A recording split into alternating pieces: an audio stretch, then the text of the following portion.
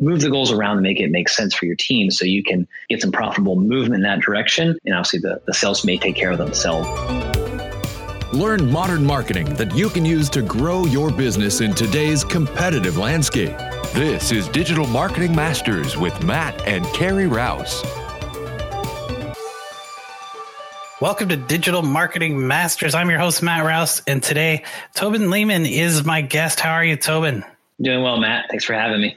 Hey, thanks for being on the show. So let me read your bio here quick. Tobin is the founder of New North, which is an award-winning digital marketing agency dedicated to helping B2B technology firms grow. With 2 decades of working with brands like Southern States, Pfizer, Thermo, Fisher Scientific, Kimberly-Clark, and a host of others, Tobin's earned an industry reputation for taking the mystery out of marketing with clear strategies that earn real results. Now, we're going to talk about agile marketing and a few other things today, but I think first we should probably, for anyone who's not familiar with the terminology, why don't we define what agile marketing means? Great place to start. So I'm going to back up a second and press forward. So everyone's probably heard of the phrase agile. They probably know it to some degree. And that's actually one of the bigger problems, I believe, with agile is that everyone has probably a little bit of a distorted version or their own kind of take. It's like a telephone game gone bad. And so when we talk about agile marketing, what we're going to talk about is this idea of having a goal focus, but having a what we call rapid thinking and executing kind of process. And that's really the idea behind agile is more of a being kind of, Zen-like, kind of like moving with the flow, kind of getting into what you want to accomplish versus being process laden. And so we think about agile marketing, we're basically saying we've got a goal and we're going to iterate and shift that tactic or that pool or that work plan in a sense to achieve that goal. So agile marketing isn't a 12-month marketing plan. That'd be the opposite of agile marketing. Agile marketing says in the next 90 days, we want to accomplish this goal. What do we need to do starting today to accomplish that goal? And so there is none of our clients, for example, right now have a August plan. None of them. And the part of the process in that agile is to say, we know what our Q3 goals are. We're going to move to it. And at the some point in July, we'll actually start formulating that August plan and we'll agilely kind of move forward. So agile marketing, the big picture is saying we're goal focused, we're outcome focused, we're less focused on just rotely executing a plan, thinking we're going to get to a destination at some point, where reality is we're starting with the destination in mind first and agilely shifting and moving. And that's a lot of the kind of core aspects behind RTX framework, Ride the Tornado in the book, et cetera. So is that a good start to our conversation? That is. And, there's a real problem I find that companies who have come to us after they've had limited success, using freelancers or other agencies or whatever. And a lot of that seems to be around the fact that they're out hiring different people to do different specific things. And there's no cohesion to it. There's no kind of play in what's happening. It's like, okay, well, we pay this person to do X number of Facebook and Instagram posts every week. And we pay this person to send an email every week. And we pay this person to run some ads on pay-per-click or whatever, right? And what generally we find that works really well is taking a look at all of those things in every different area and then trying to determine, how can we attribute the success of those to, what is either sales or lead generation or dollars or phone calls or whatever that thing that the client's trying to achieve. And, that kind of brings us around. And that's kind of, I wanted to talk to you a bit about this also, because we had spoken about it a little bit in the green room first about attribution. So some people have probably heard of the no third-party cookie thing with iOS and some other browsers and stuff too. Do you want to maybe explain a little bit more about the problem that's happening with attribution right now? Sure. Yeah, I can. Let me get into that, and let me kind of go with a little bit what you talked about as well. I mean, we see that a lot in really it's in terms of, you mentioned this idea of companies buying resource, right? They're buying certain execution pieces, and that makes sense. And let me empathize with the marketing directors out there or the VPs of sales out there. Like I get it. The reality is that you can quantify some level of output, but that's all you're quantifying. You're quantifying output. You're going to create 3 blog posts. It is the antithesis of a results-based focus. And so the Agile framework, the idea of thinking results-based, that's basically why people end up getting frustrated, right? And you probably have clients coming to you in that same sense. They feel like, well, I've got all these partners, I got all this stuff going on, nothing's going. Well, because you basically pointed your goal at accomplishing a certain amount of posts, not in ranking, or your pay-per-click is, a 3-month budget, but it's not on actually how many MQLs come through. And so the differential there is you've got to be able to find a way to think about a goal-based approach, a results-based approach, which leads us to the attribution conversation. But that is a common pitfall of marketing departments or of VPs, especially if you're a company like we do a lot of work in a tech space, a lot of tech companies. They're typically sales heavy. They're sales heavy teams. They're not as much marketing teams. And so they come in and they understand making cold calls. They understand how many emails they send a day, how many leads they follow up with. And so it's very product or, kind of production focused. They think the same kind of results come from marketing, and they can, but ultimately without a goal focus, you're still kind of shooting yourself. So in that, you need to be able to shift to a goal, and that you need to also start thinking about attribution. So back to your kind of conversation. I mean, this is the big conversation, right? I've got members of my team kind of looking into the post-cookie world, post-third-party cookie world, and what it goes through. And I would just say that, hey, like big picture, digital's awesome. We're a completely digital firm. We're going to be fine with no attribution, right? Or with less attribution. I mean, the idea of there's a couple of different models that are going to, kind of come out, like these group-based models will understand buying groups, or even consent-based cookies, like you can actually consent and get a cookie. So we're not going to lose it completely, but we'll have maybe 2 or 3 different kind of solutions that prevail. And I think it's healthy. I think the amount of data we're collecting, I mean, I'm sure people have seen The Social Dilemma and things like that. Like there's just I think a general unhealthiness, and this is someone from inside the industry kind of confessing that, like we don't need all this data. We need some of it, but it is healthy to have attribution, and it's nice to be able to have some of the cookie stuff, have some of that data out there. But ultimately, we can paint good pictures. It's Viva la Digital. It's still going to live better than some print stuff. In the long run, we'll have better attribution. We're still going to have analytics. We're still going to have more data than we did about like a random car count passing a billboard. No offense, display and billboard companies, but like it's an aggregated estimate. It's not an accurate. Analytics were pretty accurate. So we're still going to have an accuracy and a kind of overall data centric nature to digital. We just may not be quite as invasive and have to back out a little bit. So I'm still encouraged by what's going to happen. And I think being a healthy shift kind of keep us all on our toes, and it's going to spur innovation. It's going to spur the next thing. Hopefully it'll take a little bit of our focus in our world off of social media, because a lot of that data is coming from that space as well. And so hopefully because people want to, badmouth social media and all this kind of stuff. And I get it. I'm not a huge fan either, but it's the marketing companies and it's the companies marketing on those platforms that are feeding it, because we got the data. So in a sense, I see a little bit of the ecosystem being able to push that off, and the marketing will slow down, but potentially a little bit on that, hopefully, and give them less firepower to stop ruling the world in some cases. So that's kind of my take. Like, what are you seeing in your space with that? I mean, are you guys concerned? Are your clients concerning about that? There's a bit of concern. I think mostly the concern is around people who don't really understand the technology to begin with. So if I give them a report that shows less people purchase things from ads than last month, it's hard for me to say, well, it's because of third-party cookies, and they don't give a shit what a cookie is, right? But let me explain that for 1 second, right? Just in case, people aren't familiar with that system. What happens is, let's say you were to click on a Facebook ad and you went to a website, and then a third-party cookie is something that gets saved on your computer, say that you came from Facebook, you went to this website, maybe you made a purchase or whatever that is, right?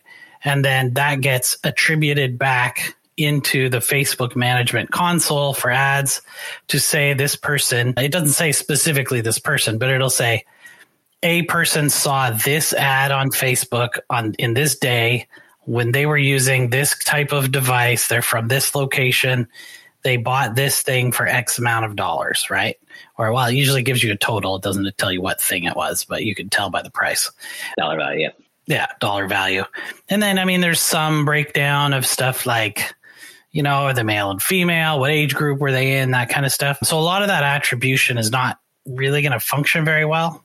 But I think the biggest driver of the whole, like Apple and Google saying, look, we're getting rid of these because it's for your protection. It's a bunch of BS, right? They don't care about your data protection. Like the companies collecting all the data on you for the history of time are suddenly like, oh, we don't care anymore. It's because then companies will have to purchase without knowing attribution, right? So they're just going to have to buy more ads. It's the old thing about, 50% of my advertising is worthless. I just don't know which half, right? Well, now they're going to have big companies are going to have to buy all the ads again because they don't know which ones work and which ones don't. So it's good for Apple. It's good for Google. It's good for Amazon, all these companies. But there's already ways around that tracking, right? So, you can connect up your Shopify store to your Facebook ad account and you're still going to get attribution, right? So it'll spur technology, right? It'll spur the other solution, and the browsers like DuckDuckGo or already kind of just universally blocking these things. So I think it'll do what we would call like a shakeup, right? It'll just shake up enough stuff. There'll be some other innovation. There'll be some other ways around it. We'll still get it. We've been, I was doing one-to-one, attribution for almost half a decade or more now with some tools like HubSpot and Marketo and things like that. So you've got these great attribution models, even down to the contact. It's valuable. It's good insight. It may not make or break our decision process, right? Or our kind of analyzing process. In that sense, we lose a bit of that data to track someone individually. And we have some clients in the UK with, GPDR. So we're already seeing what that looks like. So I think if you as a marketer, you haven't explored that space or, worked in the UK and in that, like, it's interesting. It's kind of jumping in the deep end of the pool to realize, you see your web stats, to a certain degree, or you don't see your web stats because your analytics is a tracking component there. You can see your server logs versus your analytics stats. You kind of see the disruption you're going to get in seeing that. But ultimately, contact form's a contact form, right? A checkout's a checkout. So it's kind of trying to match it up the best you can. And the great promise of digital to be able to match it to dollar and ROI spend, like, we'll still be able to do it. It'll be rougher, but it's still going to be a reality going forward. I think it's it's that the whole privacy, individual concern that's kind of raised the awareness across the US, and for good reason. We should be careful about it. But yeah, I don't think it's going to destroy anything. I think it's just going to be more of a pivot, which we're obviously used to in the digital space. So, well, if you're an old guy like me, then you still remember when attribution and analytics had to come out of your web server logs. And most people nowadays, the average marketer nowadays doesn't even know what a web server log is, right? So it's this data that you would pull and then you would run it into some software that would analyze it. And then it would tell you all the traffic things that you get from somewhere like Google Analytics. This still works, by the way. Like, you don't have to use Google Analytics. You could also use other companies' analytics, like Microsoft has Microsoft Clarity and some other tools. Or you can just use your own tool that you download onto your computer and put your server logs in it. And you don't have to give that data away to anyone. But that's kind of an aside. But I think a big part is going to be the e-commerce world is going to not necessarily take a hit, but I think that they're probably the super, super finite tweaking that goes on, with kind of some of the larger ad spend campaigns it's going to end up costing more because they're not going to be able to do that really fine targeting anymore. Retargeting is going to be tough. It's going to turn more into spray than it already is, But, the funny thing about retargeting, and I don't know if you've seen this just going around online and stuff, but man, companies are terrible at retargeting. Like this Squadcast software that we use right now, I still get ads for it. Like, just put me in the decline, like the decline list, right? You don't need to spend money on me. I'm already a customer, right? Yeah, cross-reference. Yeah. Yeah, I don't know. I guess for some companies it's like brand. They're trying to keep the branding fresh and stuff, or at least that's the excuse their marketing director is giving their CEO. But you had a good point, though, right? And that kind of ties in the cookie thing as well, is that, as we see this and, it being a digital space, and it sounds like, you and I are at least on the same general crest of the wave with digital. I mean, we know what that is probably. It's just a fact that that's a technical exercise, right? That's a communication between the marketing team and the development team or the web team to actually be able to then process a subscription and a piece of software that then passes the account back to here and blocks it. Like all the fuss about cookie lists, but then the clear lack of integration on the back end side to take advantage of the tool to begin with is kind of the balancing thing for us, right? It's like you can be so detailed here, but there's so much floppiness on the backside that actually has more value in a lot of cases. Like, yeah, no one's going to click that ad, but you're also putting it out there, you're spending it, or even not even tapping that kind of information. I mean, I'm not going to not name names, but some clients, don't even do the dollar checkouts with some of the paid ads, right? They don't tie the value data in e-commerce back. I mean, if you're worth your salt in e-commerce, you're definitely doing that. But if you're a smaller shop, then you may not be doing that unless it's an easy plug-in for you or something like that. But yeah, I think there's probably more we could do with even the tools we have that'll become more important than just relying on the front end data. Because you have to, so I think it was Mark Twain, right? It was like statistics, damn statistics and lies, right? Like eventually you got to kind of figure out what your statistics need to be for your company, not relying on ROI, relying on the, Google's attribution, but looking at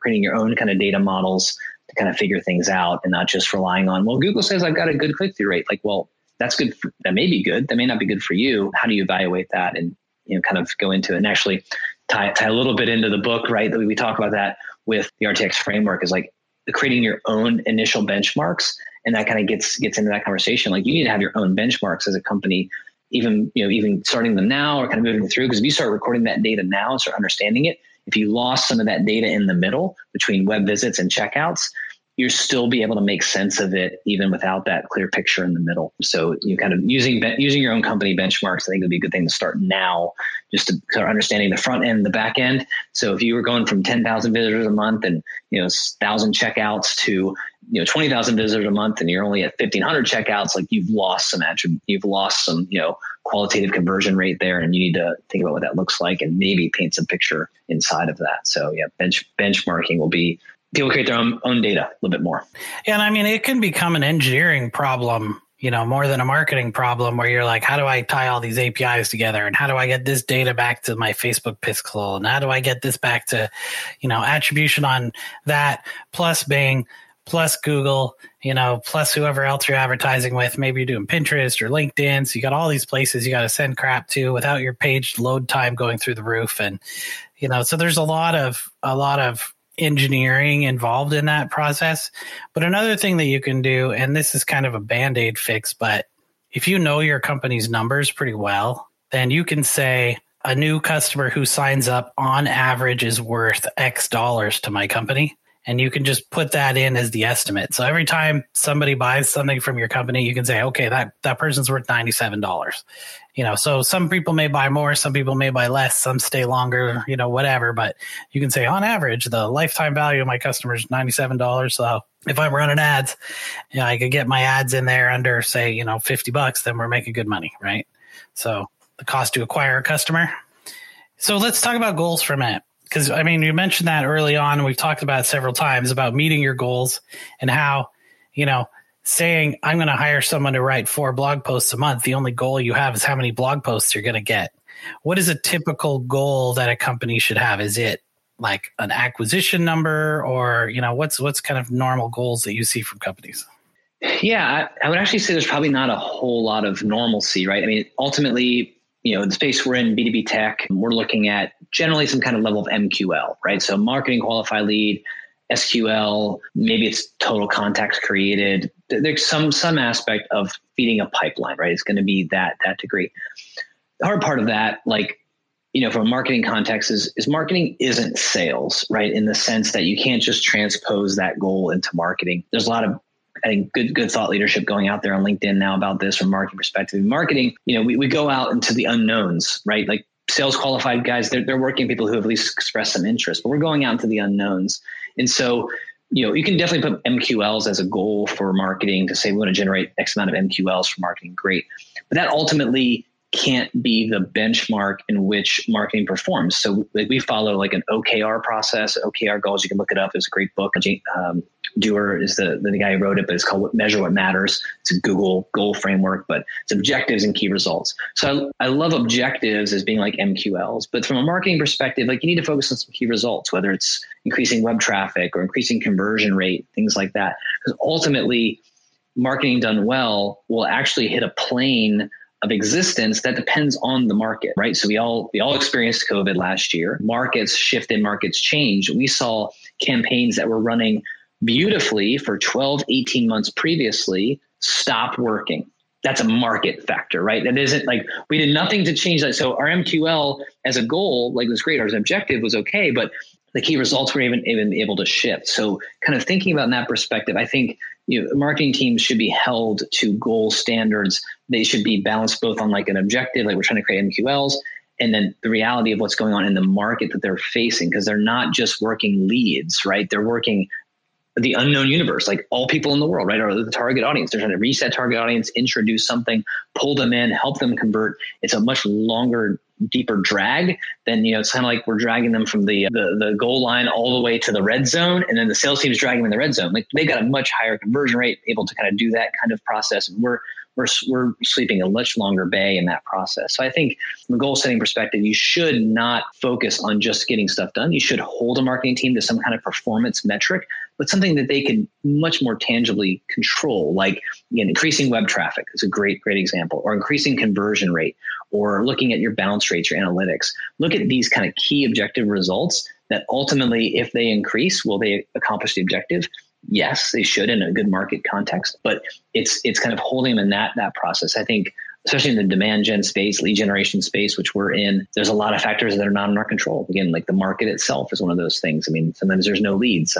We see seasonal fluctuations quite frequently, especially in B2B. I mean, we're coming up on July here soon. We're going to see vacation season, leads go down. It's just a reality in those spaces. So to hold a hard lead count or a hard close round, I like the idea of thinking about the metrics associated with it. The idea of let's keep our conversion rate at a certain rate. Even if we get less leads in, we're still converting at the right kind of rate to build business. So we can fluctuate with that. I think there's a lot of spilled blood on the the sales floor trying to hit MQL goals at a certain height during a bad season, right? Trying to close the most leads ever in November or something, right? It's just like a strange challenge. In the US here, we've got Thanksgiving. It's a short month and people aren't buying, or maybe they're doing annual buying. They're going to close in December. So just being realistic, I think, with what we can do in goal setting. And from an agile perspective, kind of jumping over to the book, I mean, everything we do in the agile marketing world is goal based. And so you have to have some goal to work through. Like you would never come to the conclusion of let's do 5 blog posts. Like for what, right? Like for why, like why, what's the why behind something like that? So if you have a goal,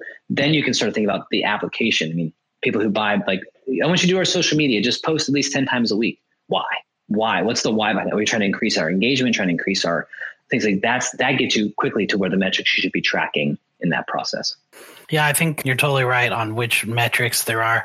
I think something that companies probably don't do as often as they should do is have kind of a percentage based seasonal adjustment, right, for goals. Because you can just look back at your sales records, right, for the last however many years. That's going to tell you, if sales dip around Christmas time, or sales go way up around Christmas time, depending upon what kind of company it is. And stuff's easy to figure out. Then you can adjust your goals, right? And that way, like if it's your busiest time of year is the spring, and you have the same goal for your salespeople as they have in the fall when you're not as busy or it's harder to get leads, then what happens is they work their ass off in the fall and then they sit on their ass in the spring, right? Because, you have to give them a higher target. And I mean, I used to work at commission sales, and in commission sales, we did it all the time, right? Every month was tracked of this is our past year and this is the year before that. And so these are our goals and this is our expectation. And our company wants 6% across the board growth. So we have 6% more goal than we had last year of this month's goal, and all that stuff is really well tracked. And, things that get measured are the things that get improved. So. Yeah, no, I don't want to come off as a guy who's not, pro growth or things like that. Obviously, we're really pro growth. We're in lead gen, like that's what we do. But I think there's just a balance to that. And I think I'm working on a longer blog post about this because I think there's some challenges. And we talk about like the at-home burnout and things people are going through this year. I think there's a lot of things with trying to factor growth in a strange economy and things like that. But yeah, I think there's a point to kind of put it out there. And, I would also say too, I think if there's opportunity, I don't think your sales team's going to like not take it, right? Like they're not going to, if it's commission, right? Yeah. It really depends on your team, right? But yeah, it depends on the team, right? It's a team issue, not a metrics issue, right? So it's like, there's opportunity, they're going to take it. But again, like holding them to a 15% growth in the toughest season of the year, unbased on what it is it's unrealistic. It's almost like out of touch. It kind of alienates the team, probably demoralizes them. Honestly, they're like, we're not even going to try to hit this thing because it's not even close, right? Give them something tangible. So it's like that key result is like, well, let's increase our call volume by X amount of percent, right? Let's increase our touches. Let's try to get more customer testimonials this month. Like move the goals around and make it make sense for your team so you can get some profitable movement in that direction. And obviously the sales may take care of themselves in that case. Yeah, that's an excellent point. And you can do a lot of, this isn't really a lead generation thing, but in those slow times is a great time to set up time to reconnect with your clients you haven't heard from in a long time. And you know what happens is you plant those seeds, right? Because you go back to talk to all your clients who've been there a long time, let them know you're glad that they're still clients and all those things, see if there's anything they need, whatever. And then what happens is 60, 90 days down the road, you're getting those leads again because they remember that you talked to them and they go, oh yeah, I talked to Bob the other day. Bob needs your thing, So tell me more about the book, Ride the Tornado. Yeah, great. So yeah, the idea of Ride the Tornado came from, well, the process itself, the agile marketing process, what's called the RTX framework, rapid thinking and executing is the process we follow at New North. So this is our kind of internal recipe, kind of our ops guide to how we view marketing and rapid change. So our kind of, working mantra here is like taking charge of change. Like, how do you manage that in a digital world and a transforming world? I wrote this actually at the end of 2019. So I kind of written the book, looking good. I actually had a launch date for early 2020. And, we heard about Wuhan, things started ramping up and, we kind of shelved it at that moment. But ultimately it was a book written for this time, I think in that case, because the challenge we get asked a lot, I'm sure you get the same thing, Matt. It's like people come to us and they say, well, what should I do with this? Like, what should I do with, I've heard about the cookieless thing, or I've heard about the mobile first, or I heard about this new SEO algorithm or the Panda update or whatever it may be, or the, all these different marketing things. The reality is like, guess what? Here's a secret. Like, we don't know either. Like, we've got to figure it out, right? Like, who knew what was going to come with Pinterest, or who knows what's going to come with TikTok, or who knows what's going to come with that? The reality is what we need as marketers, as thinkers, as directors, as VPs of sales, we need actually a process to process change, right? A process to go through and think, how do we actively test this and figure it out? There is no secret playbook that all the marketers get, like from the companies on how to use it correctly. Like, we're all figuring it out too.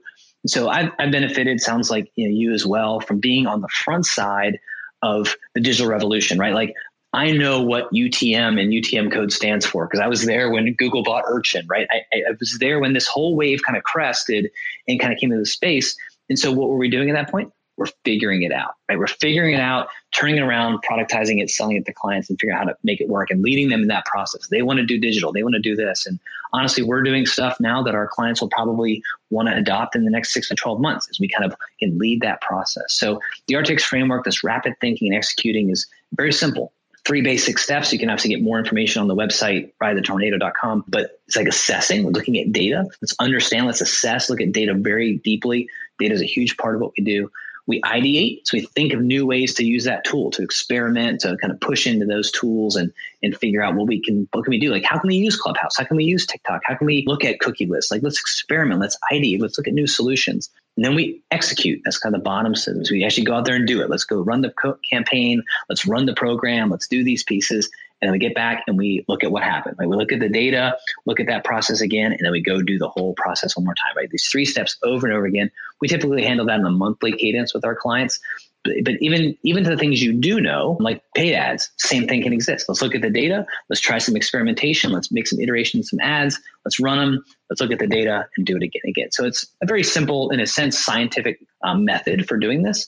But the reality is it not only applies to the things that you're currently doing, but it applies to those things that are coming up in the market. And I think once you get a handle on something like this, the next newsletter that comes through with some new tool or the new change in the market or the new software or the new interface we have with this, it just feeds into that kind of system and thinking that you already have in place.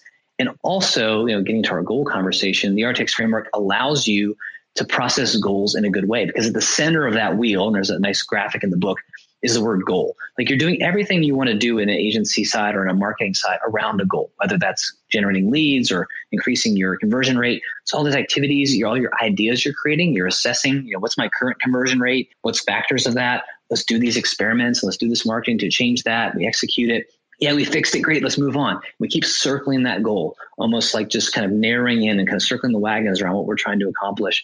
And ultimately, that's how you get to it. The digital marketing world, as you know, is so challenging in different ways. And say what worked last year isn't working this year. And it just constantly moves. And so there is no rote playbook. There is no 12-month marketing plan. I mean, these are all things that are just gone from our world because of the nature of what digital marketing means and does now. And I think the progressive people in the space know that. They get it. They're already realizing, what, we just need to be kind of always pursuing a goal-based approach and look at that, not, sketching out this long plan. It kills kills CMOs, it kills the C-suite because it's hard to, understand. But you have budgets you kind of work through and kind of figure that out, but there may be opportunity to pour on budget, right? To work through those things. So it's a little less rote. It's harder in bureaucracy to do that. Obviously we have some big clients, some Fortune 500 clients that can't really do this because of the nature of their work. But for most clients, most small businesses, even mid-size, SBA, $50 million businesses that still considered small businesses, you can do something like this really actively and just get a better grip on that. So ride a tornado is this idea of, it's just spinning the circle. You're kind of riding it, taking it to a destination. And it's, these things can rock your world. This change can rock your world. And so how do you get a hold of that and really manage it and go forward in that process? So there's the, hopefully few minute kind of description there of that book. Yeah, there's also, it's a great way to keep your staff and your company engaged because you're not just doing this sort of grind. Man, I've seen some crazy stuff over the years. There's this company once I saw and I was like, did you realize that there's nowhere on your website to go to the blog, but you still have someone writing the blog every week and none of them are showing up in search or anything? And what had happened was they had changed the website and the layout and stuff in, kind of on a demo site, right? And then they put that into production, but the content writer was still writing on the old site. So it wasn't even going to the live website anymore. It's 6 years they'd been writing it since they updated it. Oh my goodness. 6 years somebody wrote a blog post every week that didn't even go to their website because nobody was nobody was driving the train, right? Of how should we change things? Everybody's just doing their thing, right? Wow. Man, you want to talk about the enemy of productivity is, just keep doing that grind over and over and over so much of this stuff is exciting. It's fun. It's good to test, right? It's interesting to look at and do something and see results and you get to kind of check out some cool new technologies and stuff. I'm not saying that you should have shiny object syndrome and chase everything that comes down the pipe, but you should be iterating with advertising and testing out new platforms to see if they're a good fit for your company. And I was really hoping that you were going to say that your idea for Ride the Lightning came from Sharknado, but they're different things. You hit on a great point too with that. Like in the book, I talk about, the book is written really for marketing leaders, right? Because a lot of our clients are, we have some CMOs as our contacts and some marketing directors, but even VP of sales, like if you have a marketing team, it's a critical point. You mentioned it in a good way. No one likes that rote grind in the marketing department. No one likes that idea. But it's a way to engage them. And actually in the book, I cover like managerial tactics of how to operate the system in your company. Like it's one thing to tell you about the theory. Again, we do this on a daily basis here. So I gave all the tools for like how to actually run this, like meeting agendas, things like that in the book. So you can take the process, introduce your team and start working through that process. There's a great book that I admittedly would say is, influenced it called The 4 Disciplines of Execution. Most people have read this in the business world. Great book, similar kind of approach to it, kind of setting up the tools and processes to do that. But you'll find a much deeper engagement from your team when you guys are aligning on the why, right? Go to Simon Sinek or whatever, like you're aligning on the why, you're aligning on the goal, and then you tap the ideas of your team, right? Maybe blogs are not the best thing. Maybe it's something else, but you allow your team to help ideate in that. You get much better results. You get what you're actually paying for, which is a thinking body, not a robot, right? You get someone to kind of contribute to that. And it gives you all the process from how you measure that, how you kind of hold accountability in that process.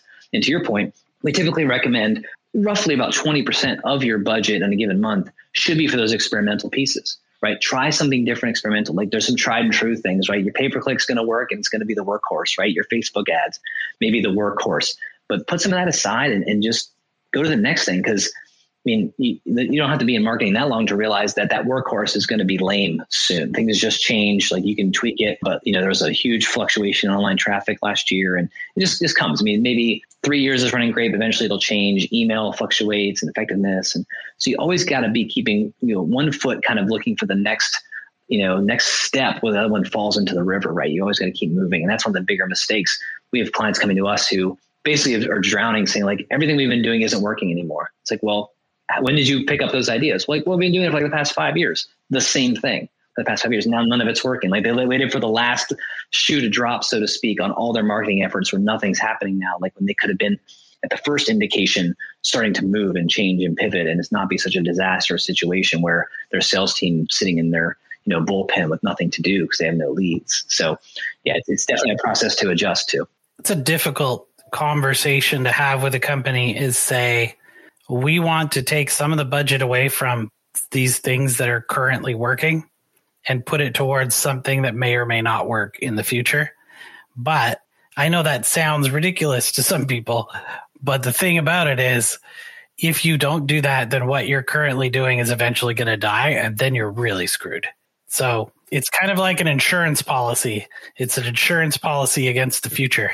Right. It also prevents the gold rush too, right? Because the reality is, I think like there's many speakers in the marketing space who advocate this too. It's like to some degree, you get out there early enough, you might find the better return on investment, right? So I think there's the like insurance policy angle, and there's also the like, we could find something really, really good. But if we wait for the whole world to validate that this is a really good idea, we're too late. Costs are up. And so it's like we need to go out there almost in a prospecting kind of, I call it the gold rush. We got to go find the mine. Like we got to go find the river that has the good gold in it, because we could, if we're focusing on ROI, focusing on cost per acquisition, whatever it may be, we can find those, those gems out there before the whole world flocks to it. And all of a sudden it's like, Instagram ads, boom, like everyone in the world moves to it, or it's back to here, pay-per-click, boom. So we actually even will go the opposite sometimes. So if the world shifts over to this, we'll go back to something they dropped like a year ago. Right. Because it's just, you just walk away from the crowd here, walk back over here. Like, we go back to email when everyone goes paid. When people go like last year when paid went down, we pushed more clients into paid. The cost was down. It was easier to get ad space. So, that was hard. And, one of the good testimonies, and I hope many marketing firms did this. I mean, we increased our spending March through May of last year in paid ads. Right. If we wanted our clients to do that, we had to lead the way too in that process. So it's again, kind of that leadership role we take in the agency. If we're going to have consulting, if we're going to do good leadership in that and convince them, we need to live it out as well. So I think there's a thing of saying like, let's go experiment here. And I share with our clients, like where we're experimenting, they love to hear that. Cause like, oh, you're trying that. How's it working? Like, it's pretty good for us. I mean, you're different than us, but could work. And so, our marketing, a lot of it, probably even more than 20%, is in that kind of experimental space, because we know what works for us, but we put more of that into, almost R&D in that space too. So using your own company as a guinea pig to try this out as it works. Like we don't do things like TikTok, because that's not a B2B tech thing right now. Like we're on the consumer side, we're on the tech side. So things that make sense we can do, and we'll kind of pivot towards. Right. Yeah. I mean, we'll always dabble a little bit in the new stuff of whatever it is. Like, I don't even care what it is. Something like, TikTok or Clubhouse or something, right? We'll try those things out, test them, but we aren't looking for a return on investment when we're testing those things to start with. We want to know, number one, does it work at all? Right? Like, is this something that is even worthwhile to spend any time on? And then kind of number two is, is the client base either there or going to be there eventually for the client that we would use this for? I mean, we don't just work in tech. Actually, we work very little in tech. We mostly work in B2B in the real estate space, and then kind of some direct to consumer and stuff like that. So, TikTok, still not a great ROI for us. We don't have anybody that would really use that, but we've got accounts on it. We've tried it. We know how it works. We know how it functions. Clubhouse, kind of the same thing. We tested it out. We did some scheduled shows and stuff on there to kind of test that out, see how it works, see how it functions.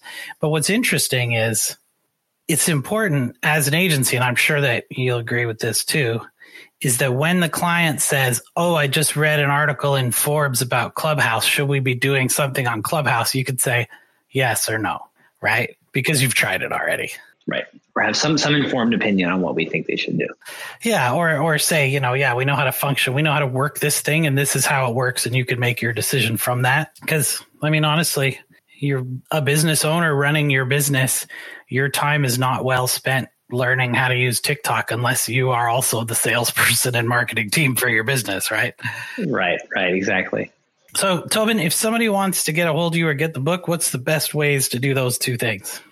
Wonderful. I would suggest, reaching out at either, newnorth.com. You can find us there. You can find me on LinkedIn. That's kind of where I spend most of my time, on LinkedIn. Send out a friend request. To find out about the book, you can go to ridethetornado.com. So we're able to get that URL, which is great. So Ride the Tornado, you can find, links to the book. So your Amazon, whatever store you want to go through there. The ebook is out as well, or the audio, is out as well now, which is great. And you also find resources. I have the agendas there, some of the templates you can use to run the process. So we try to make this as open source as we can, people to start trying to use the process and really go into that agile marketing framework and really change the way they think now more than ever, to be able to think, let's think more aggressively, let's think more agilely about our marketing going into 2021, 2022, as we don't really know. I don't think there's going to be stability in the future for a while yet here. So we need to be agile and think about how we can take advantage and hit goals and do the right thing. So ridethetornado.com. Perfect. And we'll put those in the show notes, and they will be right underneath your show player down in that box that no one ever clicks on to open to get the links, but it's there if you need it. And also you could just type it in, people. That's what most people do. So ridethetornado.com and the New North. Tobin, thank you so much to come on the show to talk about attribution and agile marketing today. I think it's going to help a lot of businesses, make that decision to see if they want to start trying something new. Awesome. Thanks, Matt. It's been a pleasure. This has been Digital Marketing Masters with Matt and Carrie Rouse. For notes and a transcript of this episode, go to hookseo.com/podcast. Join us next week as we dive into more tips and ideas to grow your business. Digital Marketing Masters is brought to you by Hook SEO Digital Marketing. Our show is produced by Matthew Rouse and Scott Burson, mixed and edited by Silent Outburst Productions. I'm your announcer, Daniel D. Craig. We would love to hear your thoughts. Please leave us an honest review with your podcast provider. Your reviews help us help more business leaders just like you.